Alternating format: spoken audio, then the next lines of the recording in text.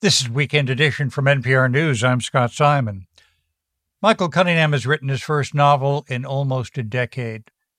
Did it take the pandemic to do it? Day brings us into a circle of family and friends in 3 days, April 5, 2019, 2020, and 2021. It spans the pandemic through which the world lived and during which so many people died and so many hopes and dreams were smashed and rearranged. Michael Cunningham, who won the Pulitzer Prize for his 1998 novel, The Hours, joins us now from New York. Thanks so much for being with us. Thank you for having me. We have interviewed so many novelists over the past year who said they found it hard to work during the pandemic because life seemed suspended. How did you begin to tell yourself, this is what I want to write about? Your phrase, smashed and rearranged, could have been the working title for the novel, but that didn't seem ultimately like the right thing to call it. I was in the middle of a very different novel when the pandemic roared in, and I just put that novel aside. There was no way to sort of work the pandemic in without looking like I was working the pandemic in. It didn't seem possible to write a contemporary novel that did not acknowledge the pandemic, but at the same time, how do you write a novel about human beings in the pandemic as opposed to writing a novel about the pandemic? Well, tell us about this Brooklyn family that is at the heart of the book. Dan, holding on to the rock musician he might have been. Isabel, his wife, who holds the family together, and their children, Violet and Nathan, and then Isabel's brother, Robbie, who lives in the attic. Real New York arrangement, by the way. It is very New York. They are prisoners of New York real estate, among their other qualities, yeah. Well, tell us about them.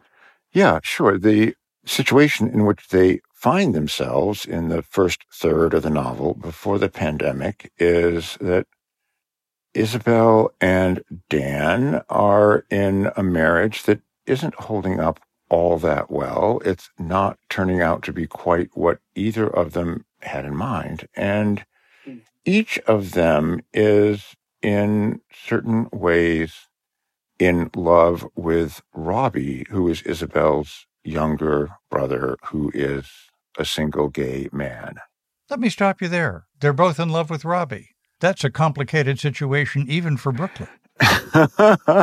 It's about idealism. It's about the person with whom you cannot have an actual romance because he's your brother, because you're straight and married to his sister. You know, it's about the chimera of another person who looks as if they might have been a better bet, even though they probably wouldn't have been, but who comes with what can be a sort of strangely enlivening body of absolute limitations. The structure of this novel is a single day taken across 3 years. Your famed novel, The Hours, obviously a single day. You have acknowledged not just a debt to Virginia Woolf. Your life was really changed direction when you first read her. Oh, absolutely. Yeah. I read her when I was pretty young and not much of a reader. I read Woolf's Mrs. Dalloway, and I realized for the first time that it was possible to write sentences like that, to produce prose with that kind of grace and balance and complexity and musicality. And that is really, I think, what turned me into a reader and then ultimately into somebody who began to try to write. I have read that you were once a bartender. I was. When I graduated from college, I got into my third-hand car and drove out into the mad American night, thinking that I would sort of wrestle a novel out of whatever was out there. And, I kind of loved it for as long as I did. My very favorite job was my last one before I went to graduate school in a bar no longer with us called the Boom Boom Room in Laguna Beach, where the bartender wore grass skirts and leis.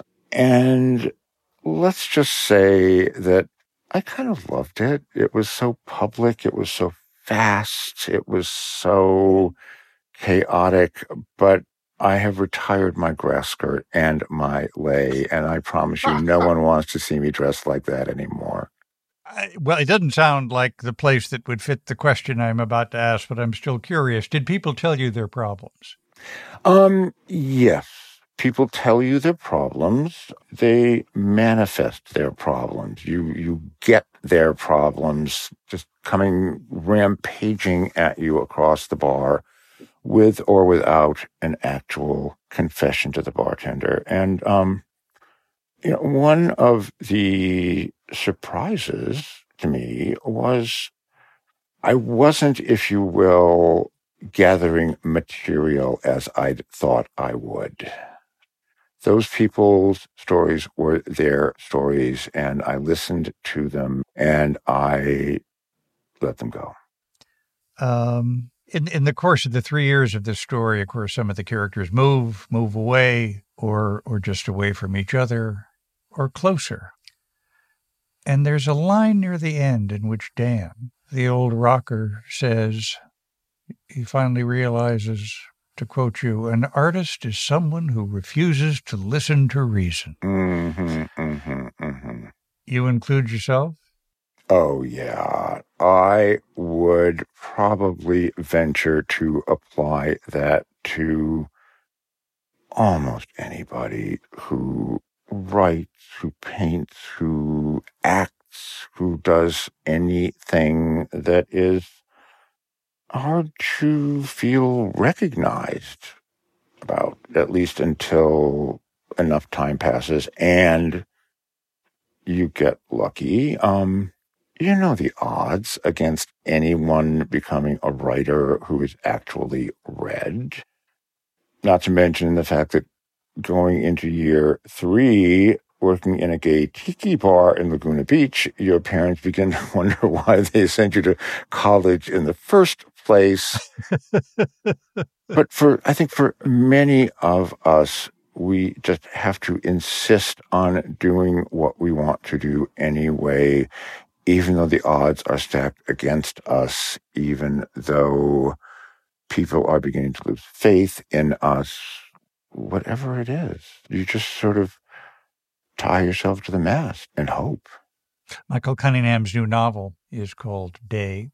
Thank you so much for being with us. Thank you for having me.